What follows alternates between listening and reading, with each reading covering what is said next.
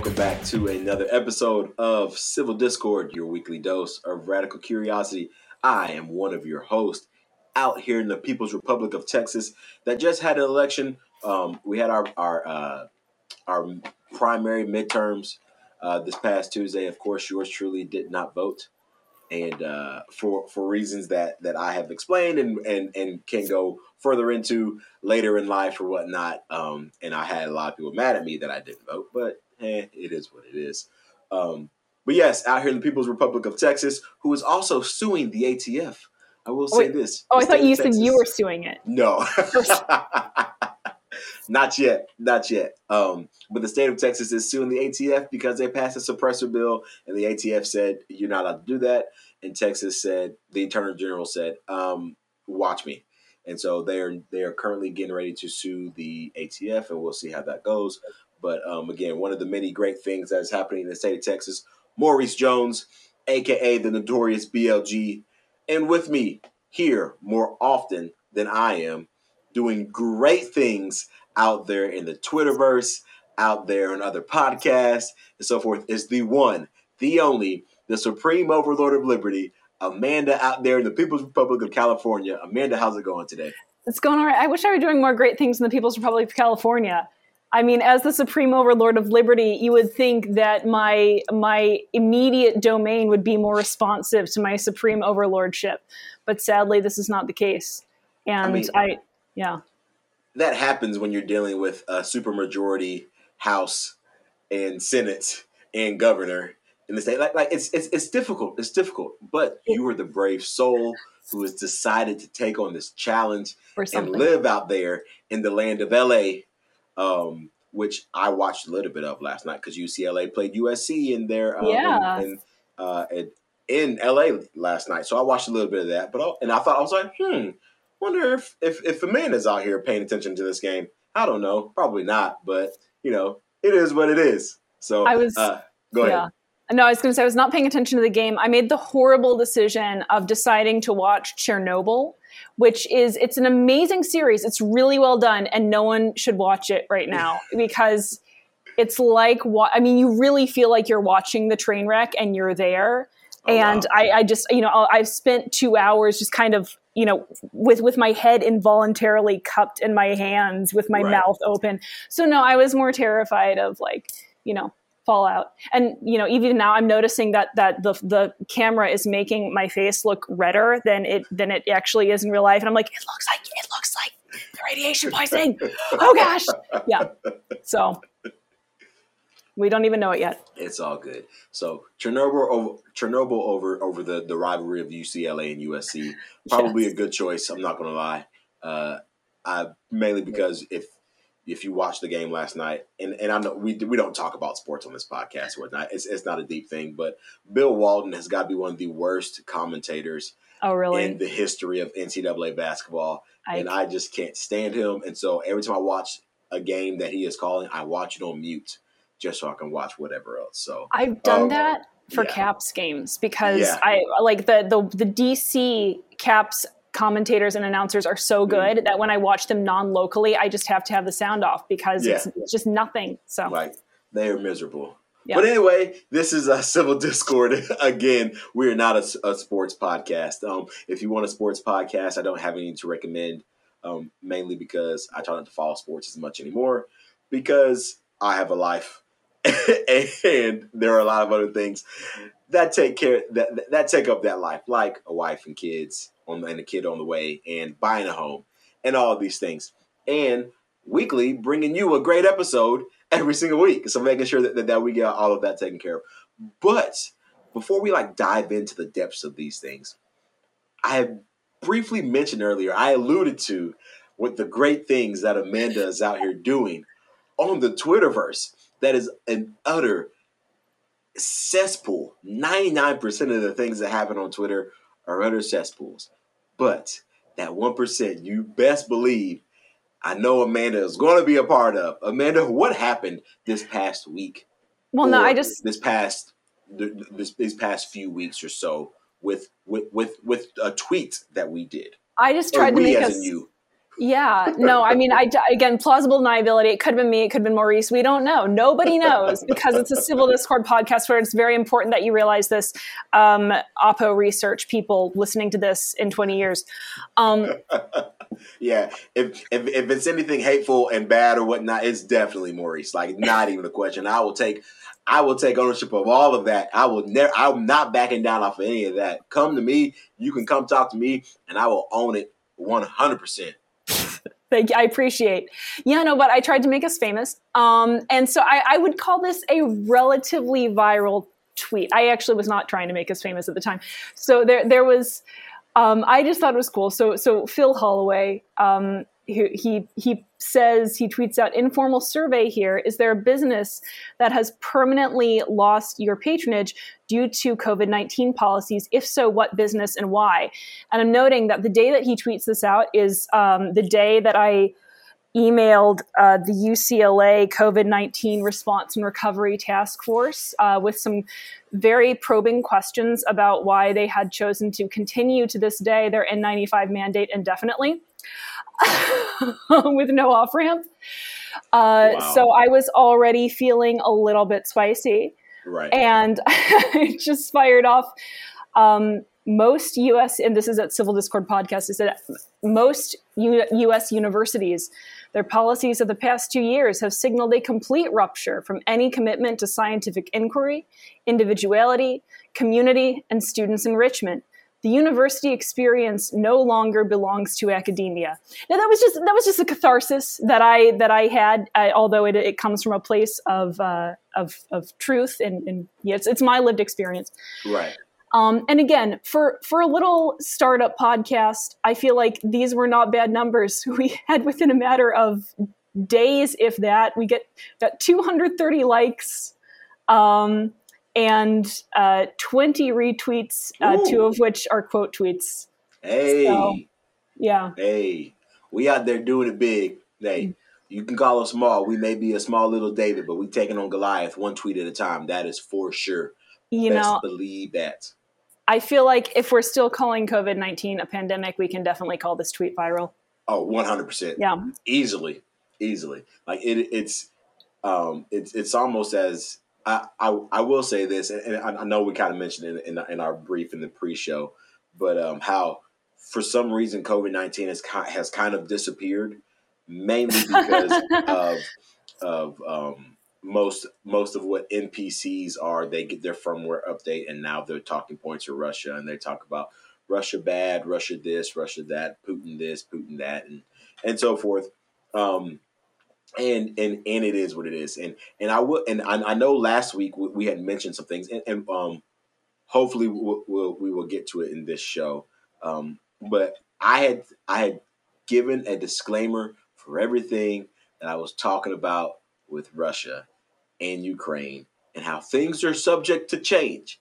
And the more research that I do, I may be like, okay, you know what? Maybe this is the case, and maybe that's the case, and so forth. And so I'm not going to say my views have entirely shifted, but there have been some updates to that, mainly because I'm learning. I'm like, hold up, let me make sure that I'm not being duped here in certain things. So it was quite interesting.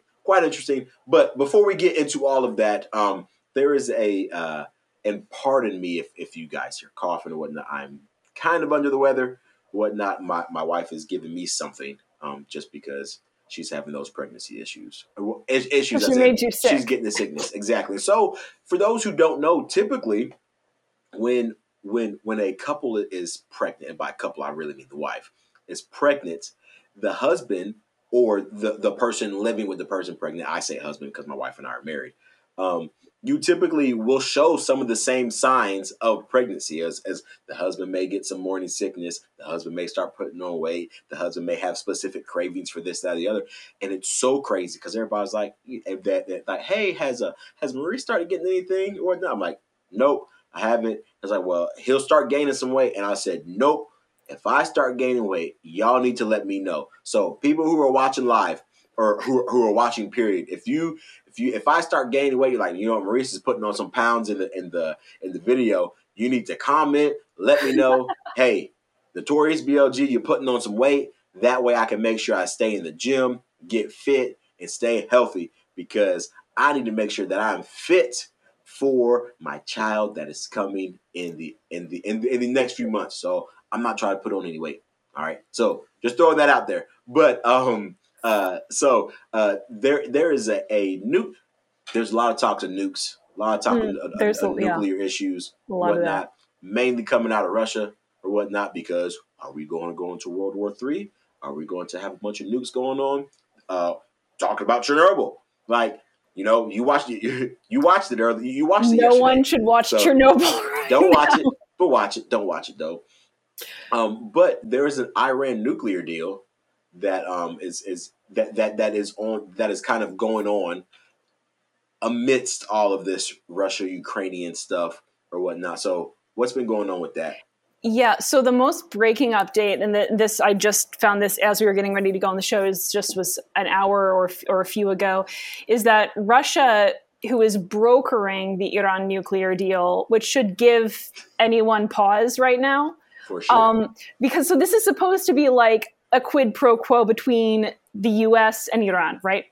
And it's interesting that Russia is powerful enough with respect to this deal that they can come in and say, guess what? We want something too.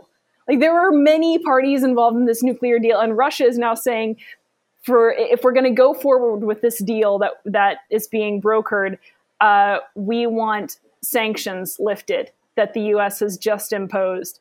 And this seems to be, this is a huge new wrench, and right. It does seem to be it looks like it might be a no-go, even though just hours before this looked pretty definitive. It looked like it was going to go through.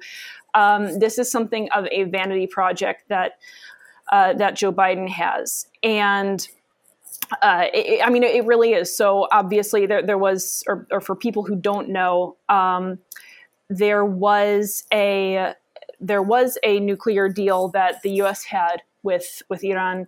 Iran was essentially not following the terms of that deal, so Trump pulled out of the deal. And now Biden really wants to get back in. However, the terms of this deal right now are really dubious. Again, we're dealing with a country that has a history of hostile rhetoric and in some cases actions against the U.S. and allies, fighting proxy wars. And moreover, we're dealing with a country that has a history of not being faithful in terms of holding up its end of the bargain. We talked about contracts last week and how those are important. Yes. That is a motorcycle. And for a second, I didn't know what it was, and that was terrifying. It just sounded like a crash. There it is. There's a bright flash of light. It's going to come too. Like some nuclear warheads. There we go. Some signal coming off. No, I need to be like ducking and covering my bathroom then. Interior walls, people. That's where it's at. But so we had this deal, and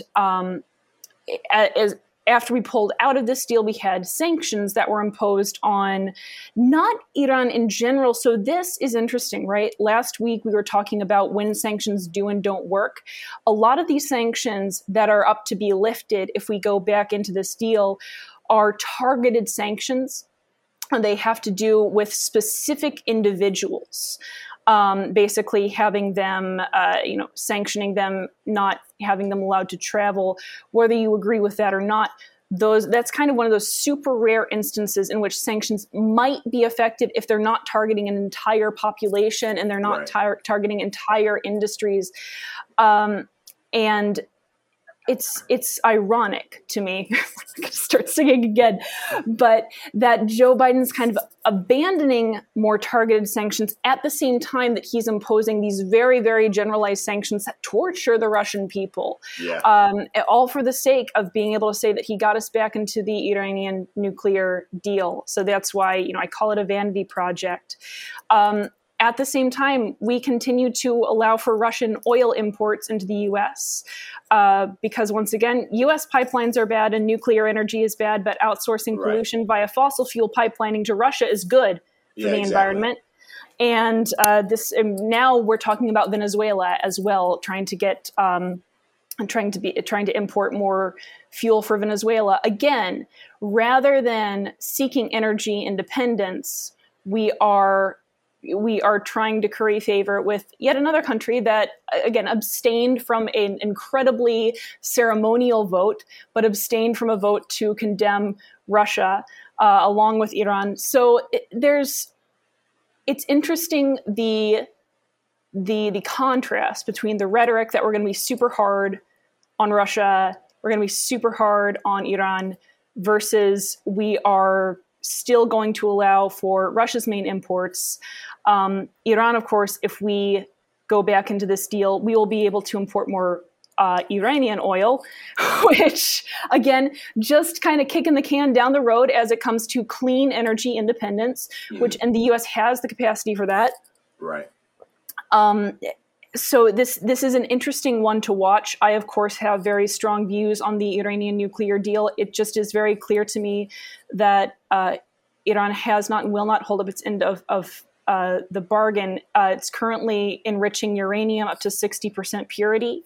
And if you have 90% purity, you have weapons grade levels of uranium enrichment. The nuclear deal would have capped that enrichment capacity at 3.67. But again, we have to remember that Iran was never holding up to this deal. And as it stands right now, the U.S. doesn't profit really anything from the current terms of the deal, as I understand them.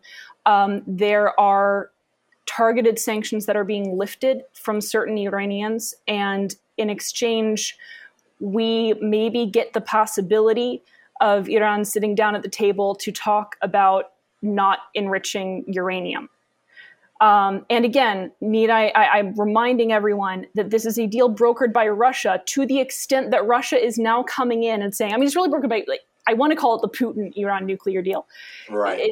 Russia's now coming in and saying, this deal is off the table if you don't lift sanctions on us as well. And the scary thing is that I think there's such little concentration around it right now that if Joe Biden really wants to, and if he's dogged enough about this, he might just kind of quietly let this go through. And that's my fear. And you have even Democrats in Congress speaking out about how this is kind of weird. It is weird. And I know I believe we touched on this a little last week as far as Russia brokering this deal while they are doing the things that they want to do. And anytime I hear about things like this, as far as what's going on, it makes me hate states and governments even more, because it's this concept of do I trust people? And the answer is no. So if I don't trust people on a daily basis, like, why would I trust the Iranian government to say, oh yeah, we will keep it where it is right now before we increase our level even more. I don't trust the U.S. to hold their end of the bargain when it comes to things. You know why? Because all the while the U.S. develops their nuclear systems when they tell their brothers, oh no, you're not allowed to have any sort of like nuclear weapons when it this because that's not good, and we want to waiver from all that. All the while we're saying, oh well, that doesn't apply to us, or hey, let's talk about let's say, oh, we need to attack Russia's government with sanctions, all the while they are actually hurting most of the Russian people. Or same thing with Iran. And I get, as libertarians, most libertarians do not like sanctions in the sense of how they work, because what they currently do is they don't affect anybody that needs to be affected by the sanction.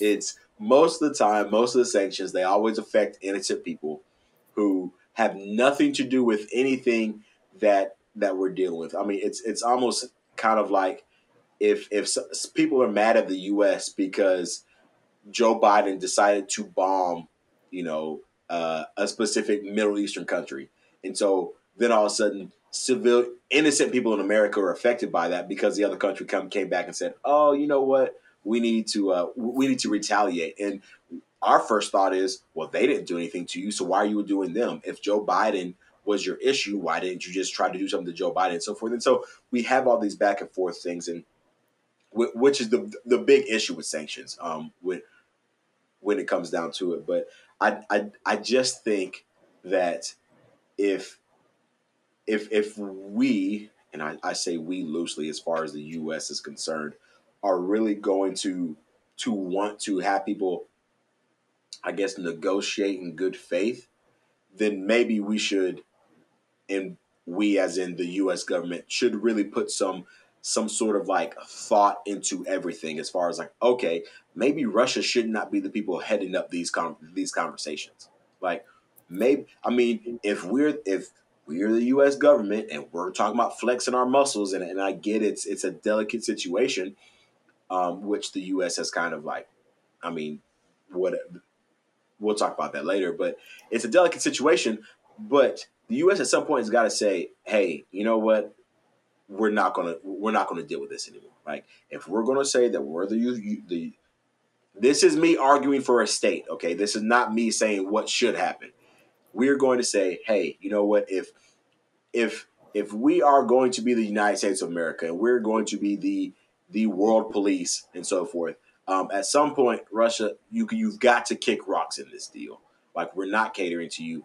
Iran, hey, sorry, bud. This is what's going to happen. Here's what you guys got. Take it or leave it. If not, then we will do whatever we got to do to flex our muscles as we should. Okay. Now, I'm not saying that the U.S. government should do that or whatnot, but at this point, it's kind of like, I wonder what Donald Trump would do in this situation. Like, I feel like he would maybe, I don't know, probably grow a pair and say, sorry, this is not how things are going to work because this does not benefit the U.S. in any way, shape, or form or whatnot. And I don't know. I mean, these are all things that are flying on the radar, so it's super dangerous. And it's always one of those things of anytime the news is flooded with one story, there has got to be at least 10 other stories that are flying below the radar that need somewhat of attention that nobody wants to discuss. Mm-hmm. Yeah, no, I completely agree. And I was gonna say basically exactly what you just said, that, this allows people and politicians to slip in their little vanity projects when nobody else is looking.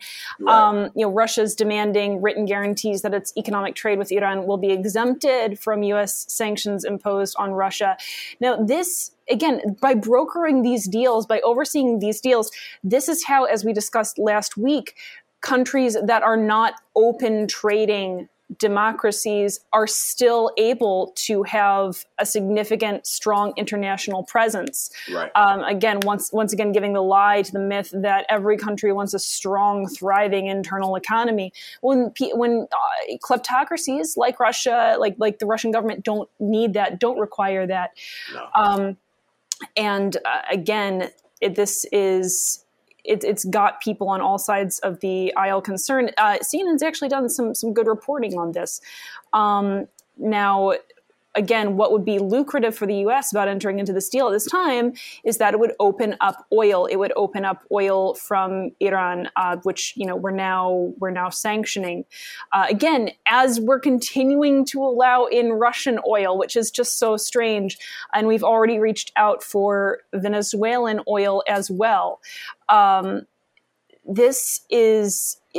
It's angering in particular when you hear any politician say something like, we need to become energy independent.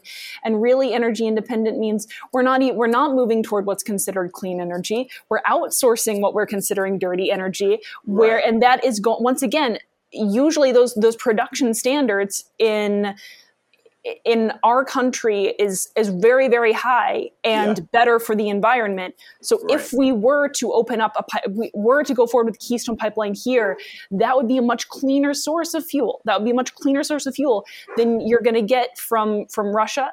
That's going to be a much cleaner source of fuel than you're going to get from a lot of countries. But ultimately, we need to be working toward,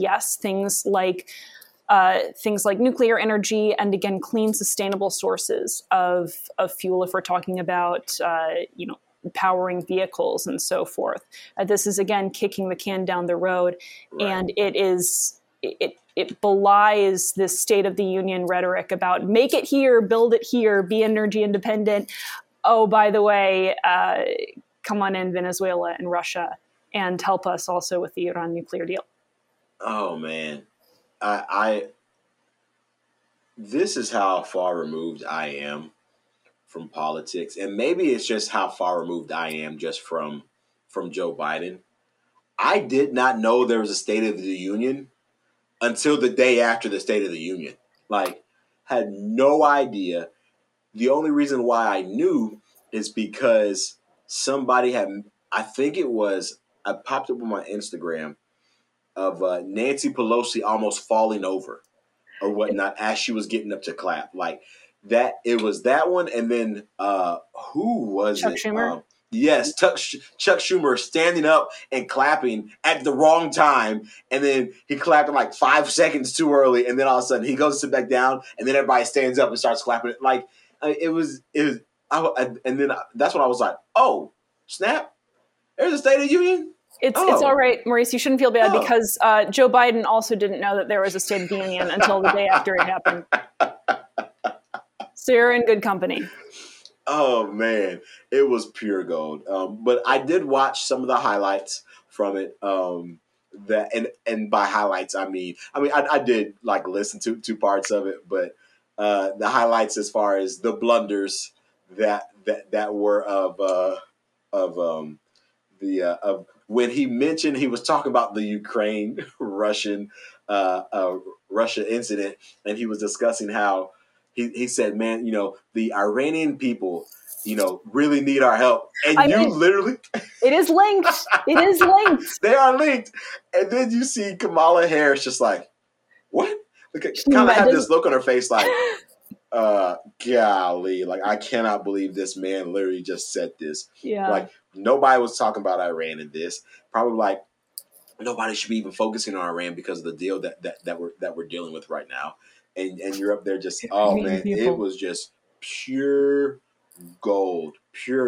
So many things to get into as far as the State of the Union, as far as highlights for me. So many things to get into, but that was probably one of my favorite parts. Him calling the Ukrainians Iranians. The Iranian people. Exactly. Oh, that was gold.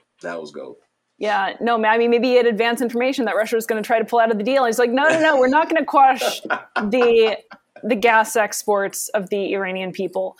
No, we can go into those highlights and lowlights. It was, so first of all, the first 20 minutes or so of the speech were obviously hastily slapped together to deal with the Russia's invasion of Ukraine. And one thing that irks me so much is this rhetoric about how cheer up Ukraine, the arc of history bends toward freedom.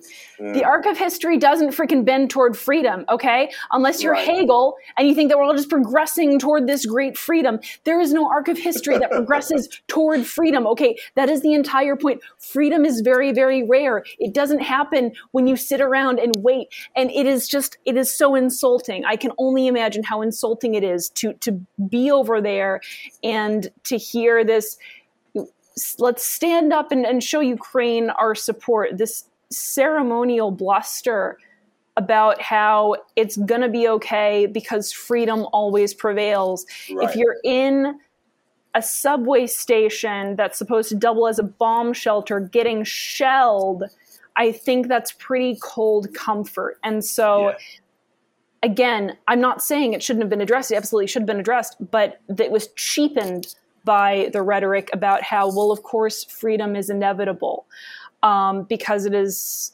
as they say in The Loop, very evitable. Freedom is extremely evitable, and any talk otherwise cheapens both freedom and cheapens the conflict. I also thought it was very funny. I mean, it's just, you just gotta laugh. Again, it feels like performance art when Biden says we have to fund the police now. Everyone stands up and cheers, which of course was workshopped and focus grouped, and I get that.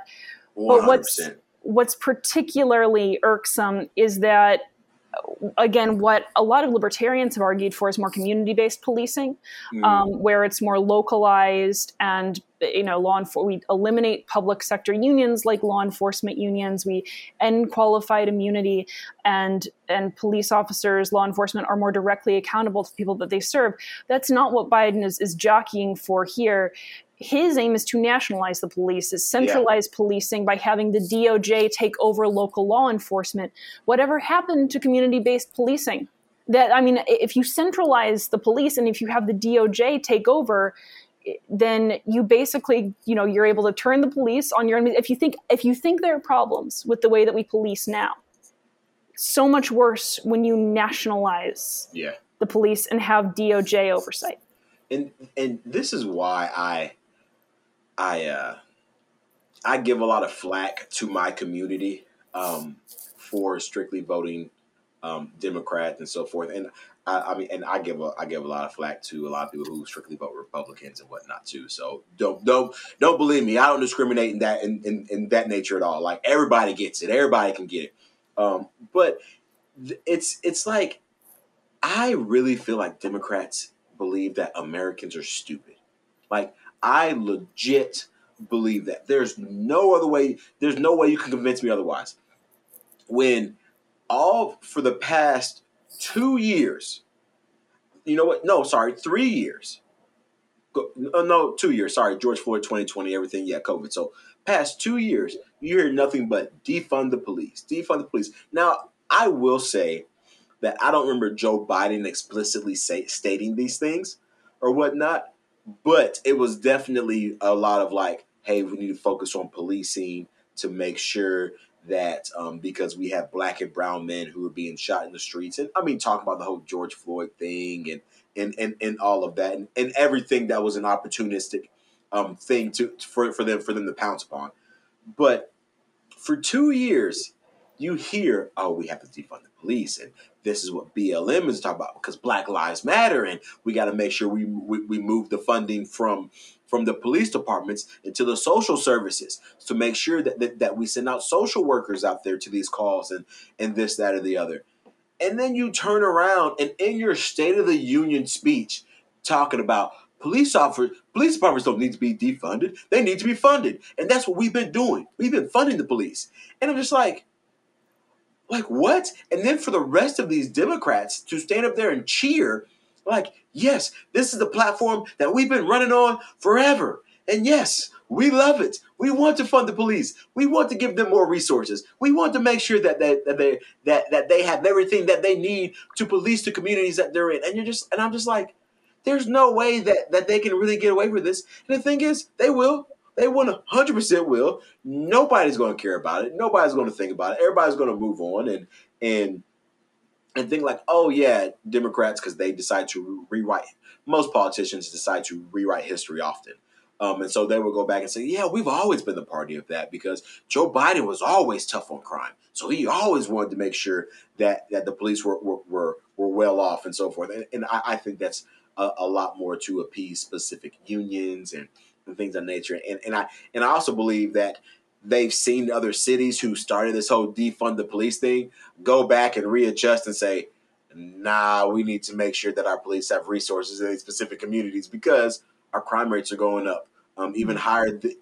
I want to say there were studies that came out in 2021 that in cities, I can't remember. I can't remember, and I should have pulled it up, and I'm sorry. But there were specific cities that they had done a study that they had higher crime rates in 2021 than they did in 2020. And that was a lot of them. Yeah, Chicago. I think New York City. Yes, and all in which cities were like, hey, we are moving funding from our police departments into other areas to make sure that everybody is appeased and so forth. And I thought, and it's, you see that and you're just like, look, I am not supportive of I'm not like Blue Lives Matter and so forth and then things of that nature. But golly, I know how to fix it. And you're wrong, but I would much rather you fund my local police departments than defund them 100%. And it was crazy. Because I remember having conversations with people who tried to explain to me what defund the police actually meant. It didn't mean, to take money from them. And I'm like, okay, so I guess you're not a linguist. I'm pretty sure defund means take money from. Like, I'm funding you, so I stop funding you. Like, that's taking money from you. I don't know. I don't get it. People are just crazy. Go ahead. I'm even sorry. as a libertarian, I remember saying, yeah, on strictly speaking, I support defunding the police on the grounds that I support taking money away from most agencies. Right. So yes, I do. But it was very funny to kind of see that backbending.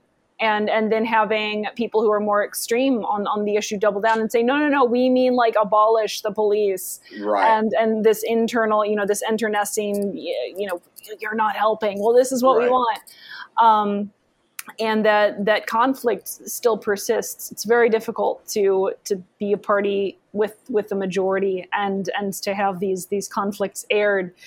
But yeah, it was really interesting hearing that more Trumpian rhetoric and seeing Democrats clap for it.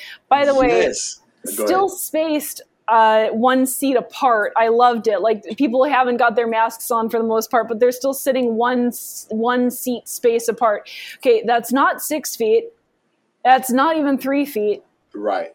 And it doesn't matter anyway. And I don't know why you're doing that. It's like the slow walk back, the very slow walk back. Exactly. What else? So he talked about funding the police. Fund the police. He talked about securing the borders. Yeah. He talked about like bringing jobs back to America. He talked about all these things, and I literally thought, like, this guy sounds like a Wish version of Donald Trump. Like, he sounds like if those of you who don't know what Wish is like the knockoff brands of everything. You can get everything and anything from Wish or whatnot. If you get a pair of, let's say, Beats headphones, the Beats headphones are typically like $200. You can go on Wish and get the same pair and get a pair from China for $30. Okay, and you're risking it'll take it 2 months to get to you.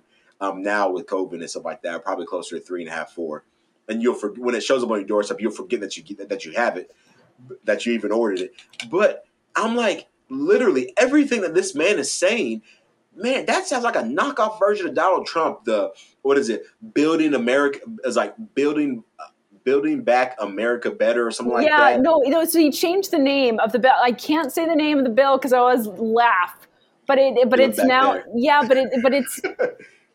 but it's now, they changed the name because he realized that they can't pass that bill, but it's the same bill. It's just rebranded. And so most of the speech was indeed him outlining that policy agenda, which is just the same bill recycled, but branded almost to MAGA. Like, he did everything short of saying make America great again. Yes. I almost think that he did. Building America better again. That's what it is. It's crazy. It's crazy. We're all taking crazy pills. Oh my gosh. I feel like Mugatu on Zoolander. Like, am I taking crazy pills? Like, yes, I've got to be. You are. And this is, at moments like this, I am so happy to be a libertarian. I'll tell you why. Because, yes, it's annoying, but it's so refreshing because I don't have to carry anyone's water anymore. Yes. And so it's just, like, every side does crazy stuff. And I'm just like, I don't have to defend any of you. Exactly. Because you're all morons. And exactly. it feels so good. So at this point, you just laugh at the recycled rhetoric getting ping pong back and forth. But what is troublesome, obviously, are the very real developments that are being swept under the table. Kind of behind the shiny rhetoric. Yeah, it was. I mean, it's hilarious to watch, but sad to see.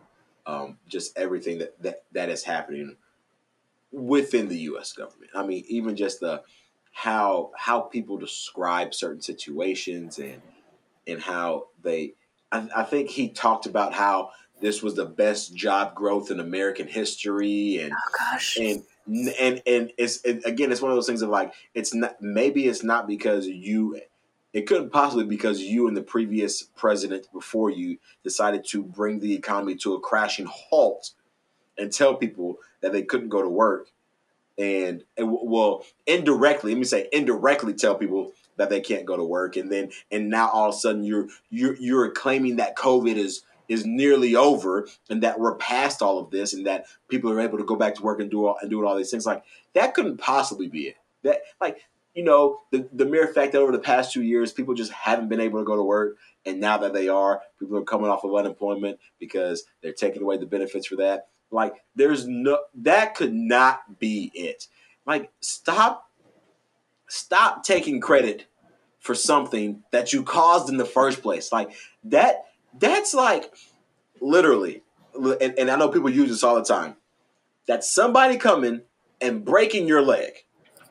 And then they do the surgery on your leg. They put the bones in there, the screws in there to line it all back up, stitch you up, and say, you're welcome for healing you. And it's just like, no, you idiot. You're the one who broke my leg in the first place. No, U.S. government. You're the one who caused this job loss in the first place. You cannot take credit for something that you caused. Like, go ahead. Yeah, no, it's even worse than that, because it's like me taking $1,000 from you and then handing back $700 and saying, Maurice, you just earned $700. Right. You made $700. Aren't you excited? Yeah. For those of you who don't know, yes, so these job numbers, this record job growth, what happened, this is literally what happened, is there were jobs that were lost permanently because of COVID-19 policies and shutdowns.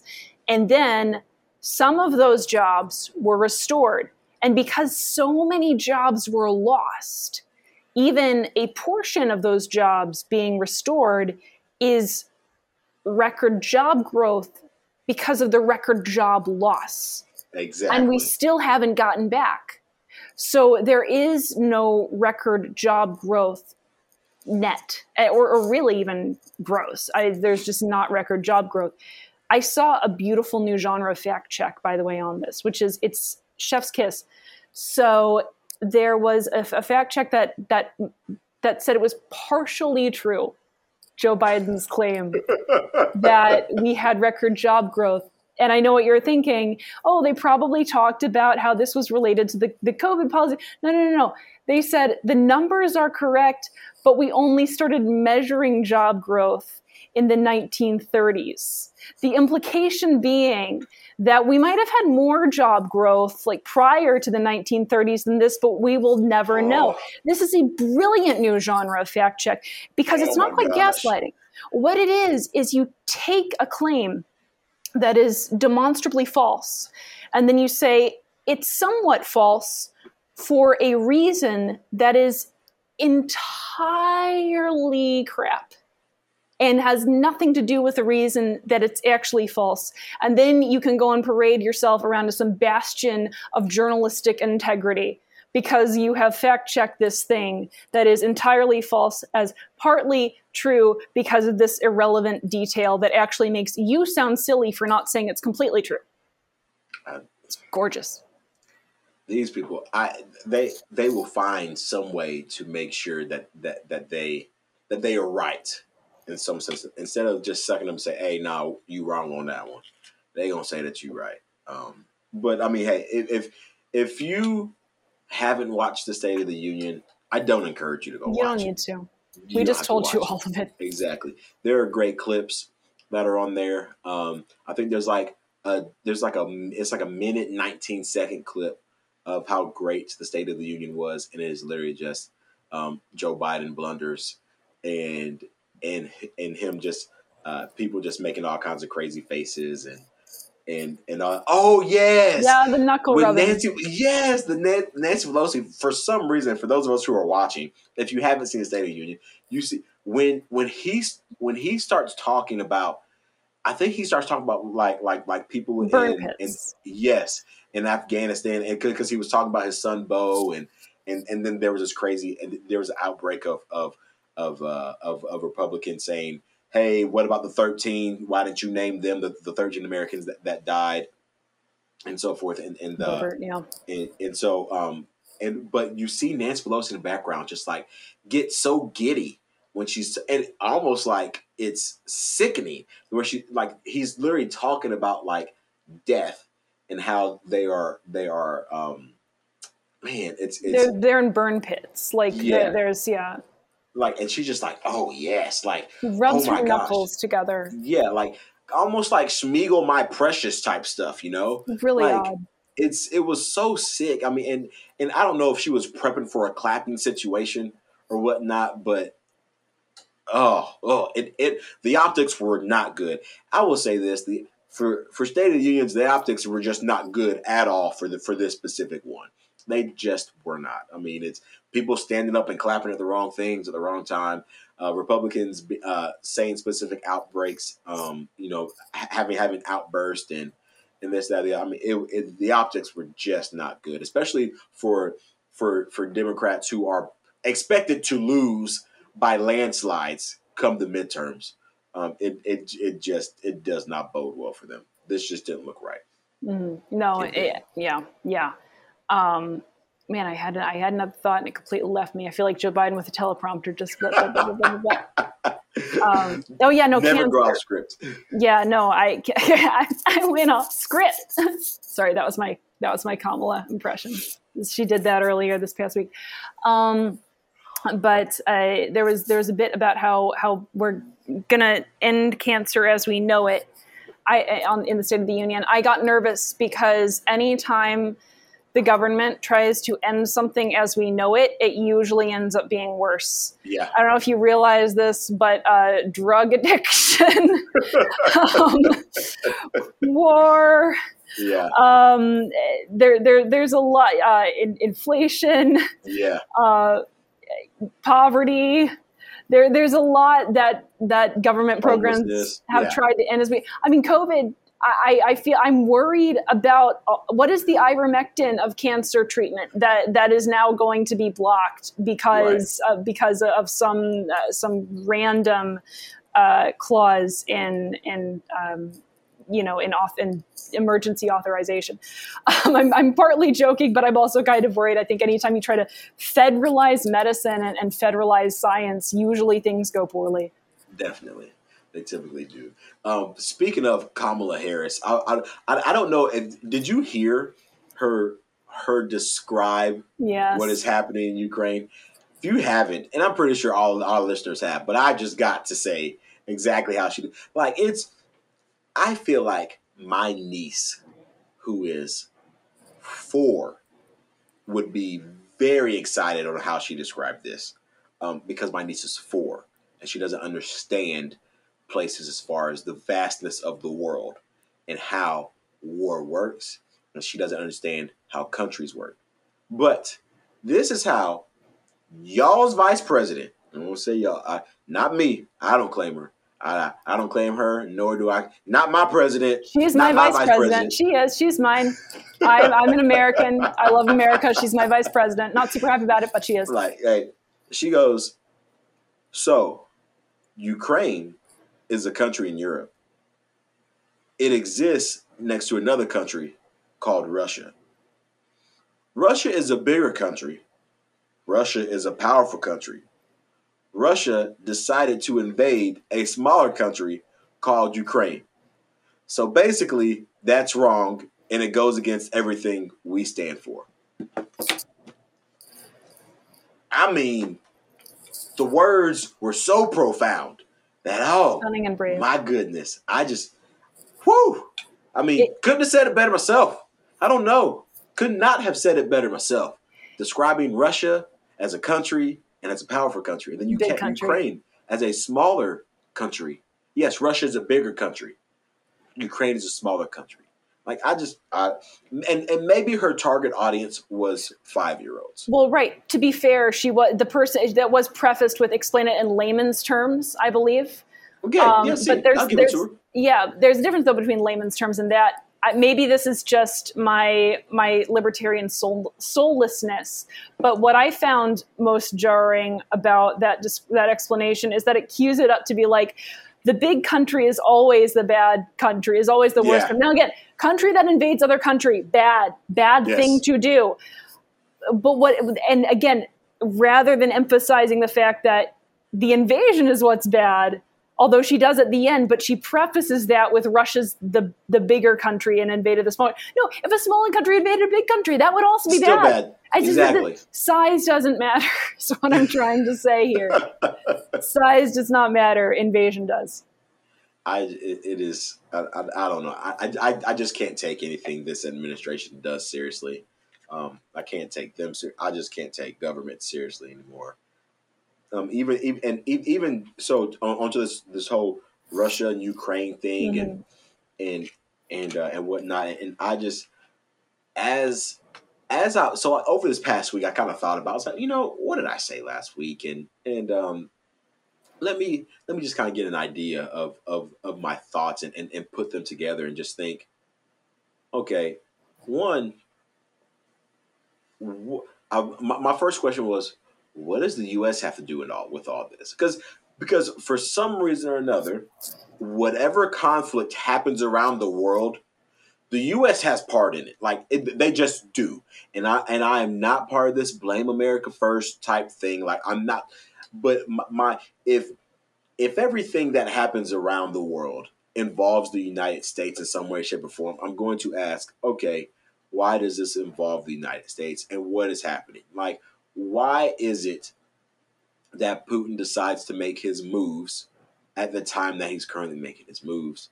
And why is it that he is moving in a certain way? And then why is he telling the Russian people something completely different than what is being told to me as far as the media and so forth, as far as what I see and this, that, or the other? And then and so I kind of started thinking, I was just like, okay, like let me get somewhat of an idea. And Russia's mad because Ukraine doesn't want to, because Ukraine is being talked about as being part of NATO, and it's just like, okay, well, let's go back to NATO. So why is Ukraine being part of that? And it just took me down this whole long rabbit hole of NATO, and understanding that NATO was only supposed to go as far as Germany, and now. Oh, that's not quite correct. Well, no, go ahead.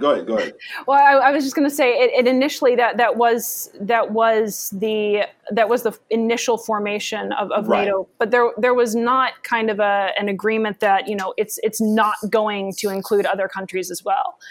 So there was talk about that, but there was never anything officiated, with regard to NATO right. and NATO expansion.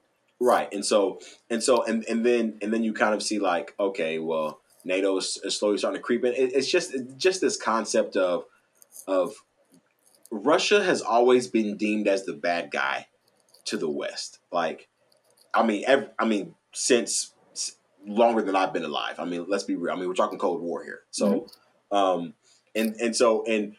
again, I am not defending anybody on any sort of level at all, because I guarantee there's going to be people like, oh, well, Maurice is a Putin lover and he's over here. And I'm like, no.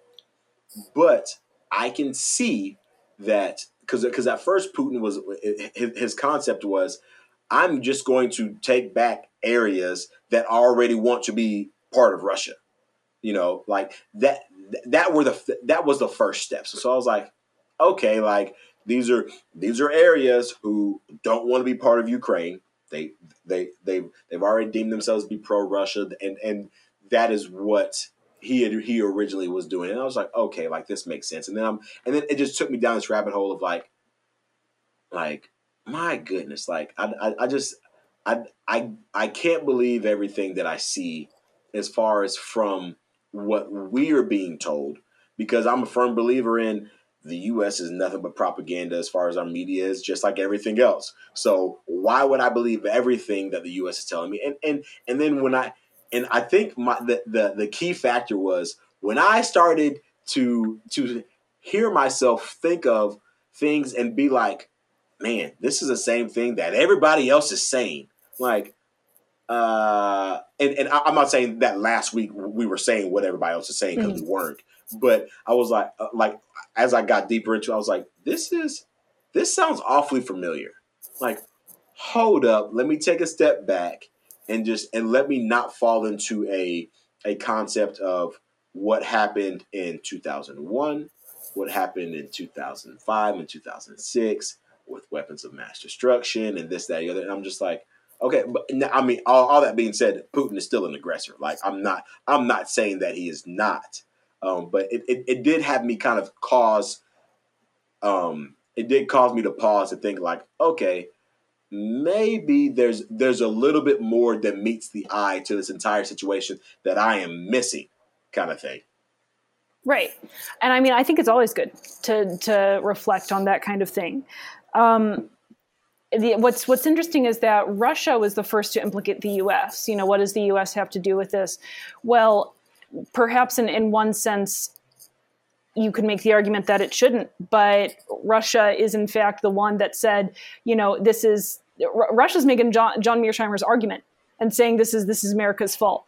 This is the West's fault. This is NATO's fault. So this is, in a way, and it's Putin, not Russia, but in a way, yes, this is proximally about Ukraine, but Putin has been very clear from day one that this is a retaliation against Western decisions. And in fact, part of his anger at Ukraine is he considers it this Western puppet government. And so it's not just, this place that he wants to take back. It's a symbol of Western encroachment on what he considers, yes, to be his territory. Right. In terms of sanction-related involvement or what have you, and again, I think you and I have both been very vocal about how we feel about a lot of these sanctions. But when it comes to trade relations, which again, this is one area that the U.S. government is still a little bit touchy about. You know, if we're importing Russian oil and then Russia does something crappy, it's sort of like, you know, you're patronizing a business and the business does something bad with which you don't agree. Well, right. If you're a conscientious consumer, you maybe shouldn't patronize that business. Right. And so if you look at it from the standpoint of conscientious consumption, that's a point of, again, it's a point of legitimate involvement if it's targeted. And again, going back to the whole irony of really not taking a firm line against Russian oil imports, but, you know, crippling an entire people. There is a narrative that I think is very strange, and I've seen it in a lot of libertarian camps, that people are pushing for war with Russia, and I actually haven't seen that. I know Zelensky is trying to have NATO enforce a no-fly zone, and NATO's saying, no, we're not going to do that. I think a lot of most people with clear heads in the U.S. and abroad are saying we're not going to put boots on the ground, and there's a tendency. I think there's a fear that we would put boots on the ground because it feels, I think, similar for a lot of people to what happened with other American encroachments in countries. And of course, we always have to be careful that there are ways to take a side in a conflict, and there are in a conflict in which you've been implicated, in a way that does not escalate to the level of warfare. I think a lot of this response that I'm seeing, and again, it's fantastic, and I encourage everyone to be a critical media consumer. So I'm not saying not to do that, but a lot of the kind of knee-jerk response that I've seen from some people, that's like, well, what's so bad about Russia? Which I'm not saying you're saying that, right? But right. a lot of that response, I think, comes from a fear of people pushing to go to war and warmongering. And yeah, there's been a little bit of that, but I haven't seen that in any way, which I'm really afraid of, from U.S. authorities. So I haven't either. If I've heard it in conversations with people. Yeah. And which I actually got into some trouble because I got into a conversation with somebody and they called me selfish and like if somebody's house is burning down, you wouldn't go in there to save them? And I'm like, that's not the situation that's happening now. But I mean, I would like, and I said it last week, like it's, if somebody's being aggressed upon and I can do something about it, then allow me to do something about it. But I don't think, I think the analogy that they were using was wrong. But I was called selfish. I was called I wanted civilians to die, like, and all this stuff. And I'm just like, all because I don't want to put U.S. men and women in a war to go and die for a cause that they have no idea what it's about. Like, it's and like, well, when you sign up for military, you give your life away. And I'm like, yeah, I get that, but that doesn't mean that I still want people to go over there and die for this, as in the grand scheme of things. And that I was called selfish, and I was just like, well, I think it's selfish that you would want people to do that and you're not willing to do that yourself. So, and I think the burning building analogy could be apt if you're talking about, okay, well, do you run into the burning building or do you hose it down? Do you call the fire department?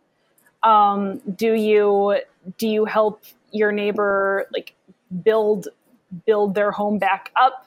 Right. There are a lot of options that don't amount to running into a burning building that I think are and should be very much on the table. Just like, you see someone getting beat up in the street. How do you react? Well, you should probably do something. You should probably do something. Just because you have a right not to do something doesn't mean you have a responsibility. Of course. And especially if you do have, if you are still the best option for liberty on the planet. I mean, there's not really a place that I consider to be freer than the U.S. for all its flaws. Right. I think that is worth strengthening. But yeah, I wouldn't put boots on the ground at this stage. It would be very different if we had a draft. I would very much object to any kind of draft. You do make the point about, there being a voluntary military service. It's not like you're making someone go in. But at the same time, it's something that I wouldn't do at this point. And I actually would be very worried about that happening openly. If you want to send special ops or something, that's above my pay grade. And certainly if you want to volunteer, which there's actually people are now being offered the opportunity to volunteer, go over to your Ukrainian embassy with your paperwork. And if you have military training, you can go and fight. And some people have actually from multiple countries taken them up on that. And I think, okay, fantastic. Yeah. I said, going back to the no-fly zone, I was talking with someone else today. I said, the way that we could get around the no-fly zone thing if we really wanted to is we could kind of stage a Berlin airlift type of situation where you have all of these cities that are being besieged. They don't have supplies. NATO says, okay, we're going to deliver humanitarian aid. This is not a no-fly zone. We're just going to deliver humanitarian aid. And then if Russia then shoots at a NATO plane, then that's an escalation against NATO forces. I'm not saying that should be done. I'm just saying that is one workaround that, I don't know, Lindsey Graham or something might be considering. He had some interesting ideas on the Twitter machine. I don't know if that was Ambi and Lindsey Graham or something arguing for a palace coup against Vladimir Putin. I don't know how they're going to get to him, quite frankly. I don't know how they're going to get to Putin to stage a palace coup. He's got that super long table. But he can't. You've got to run across the entire length of room sitting at the end of my long table. How do you think this ends? How do I think this? It's interesting, right? Because there have been a number of different time estimates. I saw a really optimistic take. I'm not putting much credence in it, but that Russia is so strapped for supplies that this could end in a couple months. And then other people say, no, this could be like just a prolonged conflict that goes on for 15, 20 years. And we occasionally hear about it. How does it end? I don't know, because there are so many competing interests that I don't know about. That could completely change the shape of this. The best way for this to end is for Putin to have the ability to declare victory and leave. I think that's an option that if he's rational, then he can say, okay, we liberated these separatist regions and we defeated the people who were trying to keep us from liberating these separatist regions. And now we're going to go back and celebrate our victory. I think there is, but before nuclear war, I think there would be an ousting. There would be some kind of internal refusal and resistance culminating For sure. in an assassination. Okay. But yeah, what about you?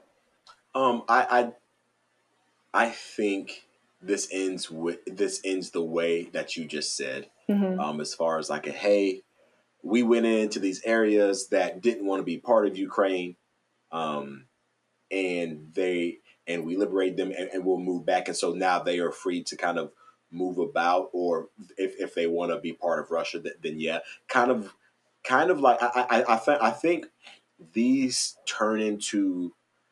This is like Crimea Part 2, Yeah. 3, 4, and 5. Like that's honestly where I see this going. It's it's because Crimea and when that first happened was all over the news. It was like because I vividly remember that as far as like, oh man, what's going on, and then I want to say it was 3 months in the news cycle. It kind of died down. I think this one may last a little bit longer, but I think it'll turn into a Putin kind of veers back and says, "Hey, they're part of us now, or if they want to be, but hey, they're free.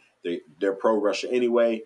They don't want to be part of Ukraine, so here we are." And then they go back because I don't think that Russia can sustain this level of offensive forces for any sort of long haul at all.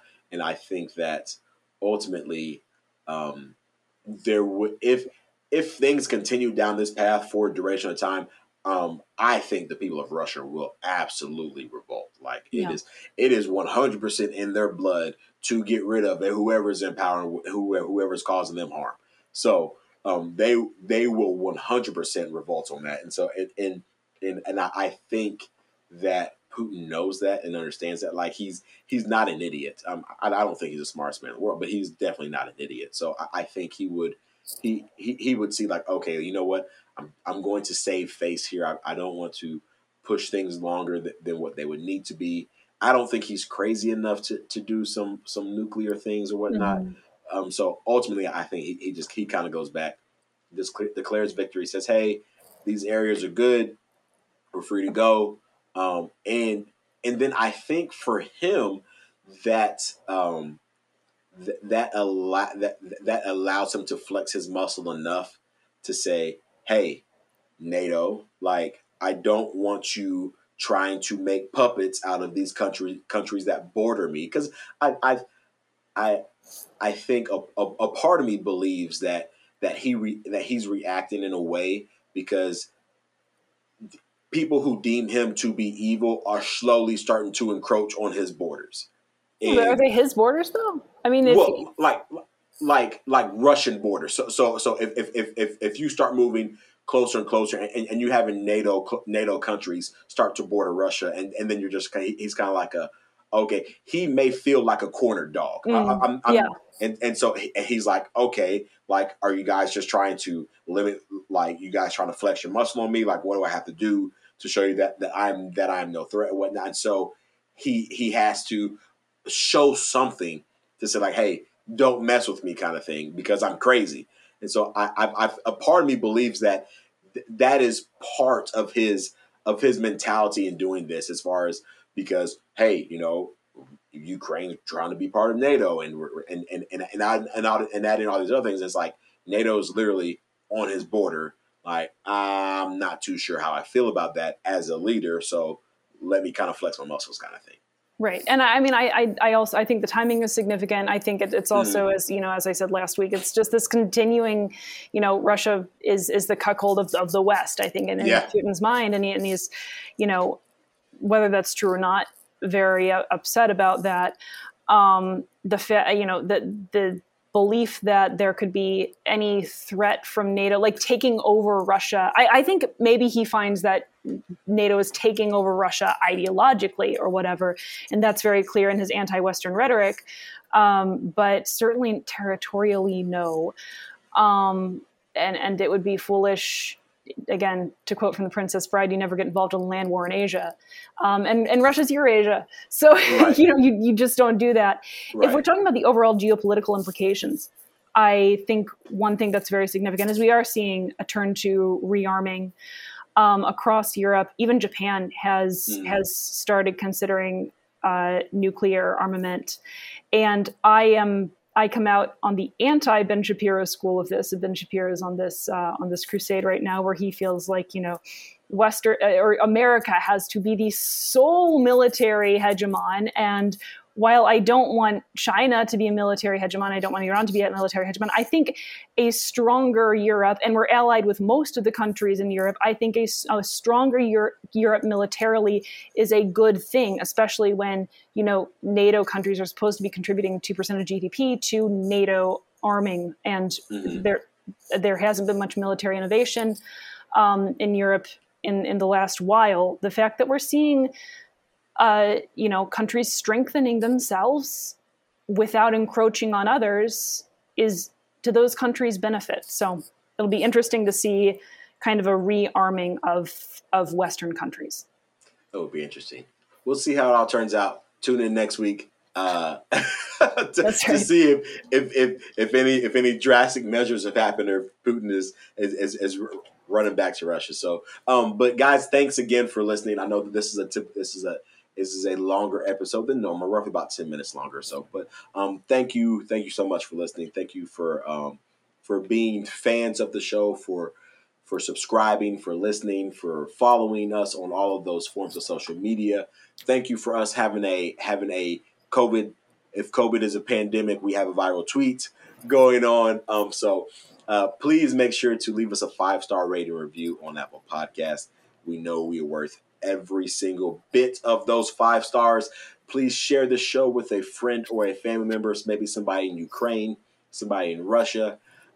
Maybe share it with your warmonger friend who thinks that we need to go to war, who thinks that we need to go to war with Russia. Maybe share it with your completely ANCAP friend who thinks that the world is just horrible and all governments suck.